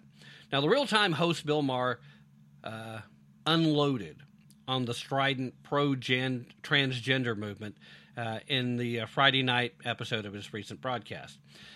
In the rant, he once again underscored that the liberal personality's penchant for calling out the left's sacred cows. In other words, he's not afraid to step up and say something. And one of the reasons why I think I would actually like Bill Maher, I disagree with him on a lot of stuff, but I think he's somebody that can be respected because he does stand by his principles, and he stands up to the folks on the left just as much as he does to the right. Actually, these days it seems like, especially here lately, more to the left than he does to the right because he's finding himself in agreement with folks that tend to be a little more conservative. So while he was praising tolerance for adults who reject their biological gender, Maher questioned why so many children seem to be getting encouraged to become trans and said that it should be okay to ask questions about the relatively new social phenomenon, saying, quote, "If something about the human race is changing at a previously unprecedented rate, we have at least to discuss it. Broken down over time, the LGBT population of America seems to be roughly doubling every generation." Now, you heard that part of the clip. He cited recent Gallup polls, and Mars noted that less than 1% of Americans born before 1946 identified as LGBT. Now, according to the poll, 2.6% of baby boomers considered themselves LGBT, 4.2% of Gen Xers, 10.5% of millennials, and now 20.8% of Gen Zers consider themselves LGBT. Now, of course, that's when he cracked his little joke about following the trajectory, then we should all be gay by 2054. But he makes the point that when things change this much, this fast, people are allowed to ask what's going on. Technically, he said, what's up with that? He asked, are all the babies in the wrong bodies? Now, you heard all that from that clip. Now, LGBT activists and hard leftists consider any questioning about transgenderism and children to be hateful, even when parents object to chemical and surgical castration of children. Maher insisted that people have a right to wonder what's going on and should not be silenced by accusations of the LGBT activist. He said, quote, "Someone needs to say it. Not everything's about you." Now, that's where I left that quote. But he also said some other things as it went on. He said, and it's okay to ask questions about something that's very new and involves children. The answer can't always be that anyone from a marginalized community is automatically right. Trump card, mic drop, end of discussion. Because we're literally experimenting on children. Maher noted that Sweden and Finland no longer allow puberty blockers to be administered to children, and said that common sense suggests there's going to be problems when doctors try to reverse the course of raging hormones. Now, many conservatives believe that child transgender phenomenon is being encouraged in a nurture versus nature effort that damages children who are confused or simply going through natural phases. Maher wondered during this little rant why it is common for families in Los Angeles to have transgender children and likely not common in Youngstown, Ohio. Quoting here, "If this spike in trans children is all natural, why is it regional?" Maher asked, either Ohio is shaming them or California is creating them. If we can't admit that in certain enclaves there was some level of trendiness to the idea of being anything other than straight, then this is not a serious science-based discussion. It's a blow being struck in the culture wars using children as cannon fodder. Now, I'm sorry, but as a conservative, this feels very unnatural, but here's my response to Bill Maher on this whole rant of his, other than some of the jokes that were in it that kind of go back against conservatism. But, Bill, here you are. Here's my response to you. A slow clap from the back that I hope is going to pick up some speed, because Bill Maher is absolutely correct in his assessment here, from the point that we can't just be told to shut up by the activist and then just shut up. He's correct in his assessment that it is an oddity, an unnatural oddity, that something like this that is counterproductive to the biological hardwiring of any species on this planet would suddenly be the primary focal point of the existence of the species. If you can show me any other species on this planet that does not have as its primary objective procreation, then I will then start to rethink my whole process on this. But until you can do that, I'm going to expect you to spend a few moments to re-examine where your thought process is on this matter. We're abusing these children, and it's all because of an effort to, as Marr says himself, to strike a blow in the culture wars and using children as cannon fodder. And what makes it worse is 9 times out of 10, parents of these children are the ones that are utilizing their children to strike this blow. They're the ones that are fighting for it. They want to have trans kids. It's just a few broadcasts removed from my conversation with Walt Hollier, where we discussed the fact that there's no such thing as trans children. In fact, he literally goes far enough to say, all right, the word trans, what it actually means, if you're going to use actual hard language, there's no such thing as transgender anyway, because you simply can't change your gender. Just simply can't do it. Now, naturally, there's been a lot of backlash, activists and folks that are on the left pushing hard against Bill for saying this. Bill Maher, once again, he sees that hornet's nest and he pokes it, but he's also very smart in this because he recognized where the trend is going in the country. A lot of parents are starting to wake up to how little control that they are being given when it comes to raising their children if they have their kids in public schools. And they're also seeing the hypocrisy of a lot of these educators that are standing up to protect trans, and then they're being discovered with child pornography on their computers. They're being found in sexual relationships with these children they're supposed to be teaching and mentoring. We continue to see things like in Loudoun County, Virginia, where they're trying to sue to stop the investigation, the criminal investigation into their cover-ups of the sexual assaults that were occurring in their schools so that they could continue to push the transgender bathroom issue.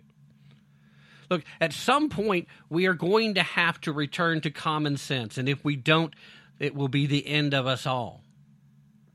And common sense can be a frightening concept if you're one of these people living on the fringe. Now, I get it. If you're a teenager or a young 20s, then part of your job, literally, part of your job description while you're testing your boundaries and discovering who you are is to literally find anything that your parents or grandparents did and rebel against it. And that's part of how you learn that those things weren't quite so bad. I mean, maybe some of them are. Lots of things we've moved past. But that's also how you learn to value conservative values. I feel like I'm being a little redundant there. Poor word use. I apologize. But the point remains. There's a reason why, if you look throughout the last several generations, there's a reason why when we're youngest, we're at our most liberal. It goes back to what I constantly keep referring to as a glorious lack of life experience. Until life has smacked you upside the head a few times and you learn some lessons the hard way, and you got some folks in your life that love you enough to give you the tough love, to let you learn the hard way, to let you sink or swim, to let you solve some of your own problems, let you dig out of your own holes, until you have those things happen. And then you come to realize that yes, you can, as long as government will get out of your way and left-leaning morons will shut up and leave you alone to your own devices. Then you discover that there was a lot of value and a lot of wisdom in the things that have come before, in the things that stand the test of time. These things are important for a reason. They exist for a reason. If you are walking through the woods somewhere and you come across this barbed wire and you're like looking around and you don't see a reason for the barbed wire, you don't just cut it down. You try to find out what it's there for. Now, maybe there's no longer a need for it, but maybe there still is, and you just don't know because you just got there. Your glorious lack of life experience. Take some time to find out some things, learn a few facts, discover some truths beyond your own, because your subjective truth doesn't always equate to the real, honest, objective truth. Like the idea that objective truth's mere existence is racist, that it is part of the white supremacy, patriarchal power, whatever the lefties are saying these days. Well, no, there are typically reasons for things that are built up. Now, some things that have been built up, they deserve to be torn down.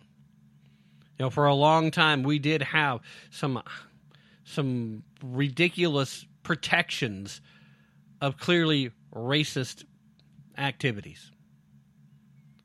And I, for one, am glad that we no longer have that going on. I'm happy to see that we now have a system set up to fight against racism. And no, Ibram, you don't have to be anti-racist to not be racist. Because anti-racist is actually, now you're actually going to be racist, but we're just going to be racist against white people. Ibram, that's bad. And you're bad. You're a bad man, Ibram. You're banking and trafficking on race baiting, horrific behavior, and you're trying to help stir up stuff so you can make $1 or $2, and so you can be considered relevant, so that your name is the name that gets mentioned when I'm sitting here trying to talk about people that are pushing these bad ideas. You, Ibram Kendi, have managed to get your name elevated above that of Al Sharpton. And Al Sharpton worked a lifetime at being a race-baiting son of a gun. You know, you're usurping his position. I'm sure he's probably not going to like you, but he's going to like you about as much as he liked Barack Obama when Barack was the hot thing. But the bottom line is what you're pushing is bad. And it does not help to mend the wounds of racial divide. It rips not only the scabs off, but it also starts ripping the wounds further apart, opening them up far further than they were previously. You're making things worse. How about you focus on some positive things? How about you spend some time focusing on, okay, this is how bad it was. Now, let's take a quick look at how it's improved since then to show that we're actually on a good path. And to actually show that the system that has been built is the system that eventually gets to where we need to be when it comes to racial equality. Equity requires you do something to merit the value that is being bestowed upon you. Equity requires, at the very least, a buy-in. And anything that's just freely given, well, it's human nature to devalue that. So let's keep working for a better tomorrow, shall we? Ladies and gentlemen, that's going to have to be it for today. Thank you once again for being here and listening to the end. I want to remind you to please come join me at locals.com and join the Tap Into the Truth community. Definitely want to start seeing you guys signing up over there. Join us. There will be some exclusive content for Locals community stuff. Starting, might start this week, but definitely by next week. Not promising a whole lot, but there will be some, at least some every week. In the meanwhile, don't take my word for it. Definitely don't take their word for it. Be prepared to put in some effort, and most importantly, to use your brain if you really want to tap into the truth. That's it for now. Stay away from the monkeypox, everybody. And, hey, Joe, this is Tim Tapp. Let's go, Brandon. Hey. Let's go, Brandon. Hey. Let's go. Let's go. Hey. Let's go, Brandon. Let's go, Brandon. You know what they say, ho. Let's go,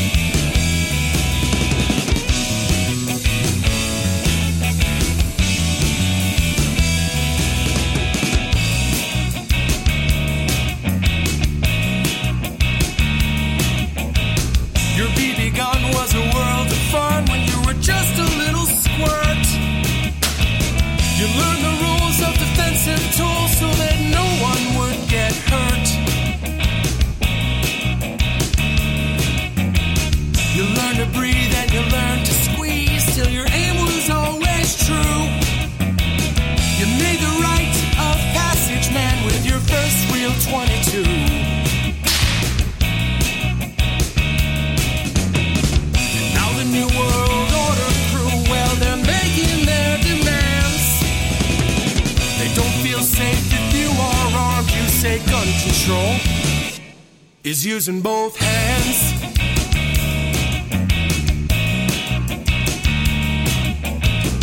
Founders knew the Second Amendment was the final one to keep, to hold our other rights intact so we'd never become sheep.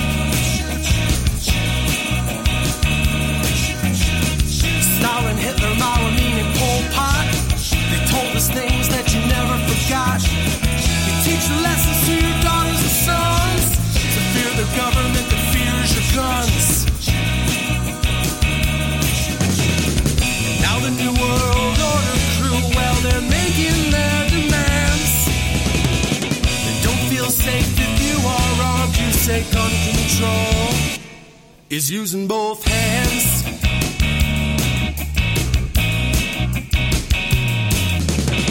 Well, I prefer the 308 to the tiny 223. It gives me more than 1,000 yards to protect my family.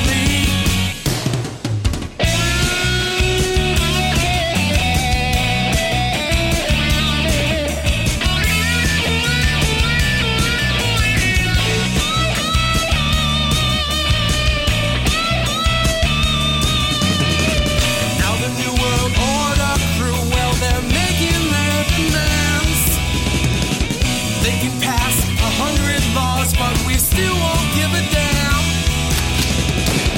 All our enemies, they know the deal. If they try to take this land, they have no chance if we keep saying gun control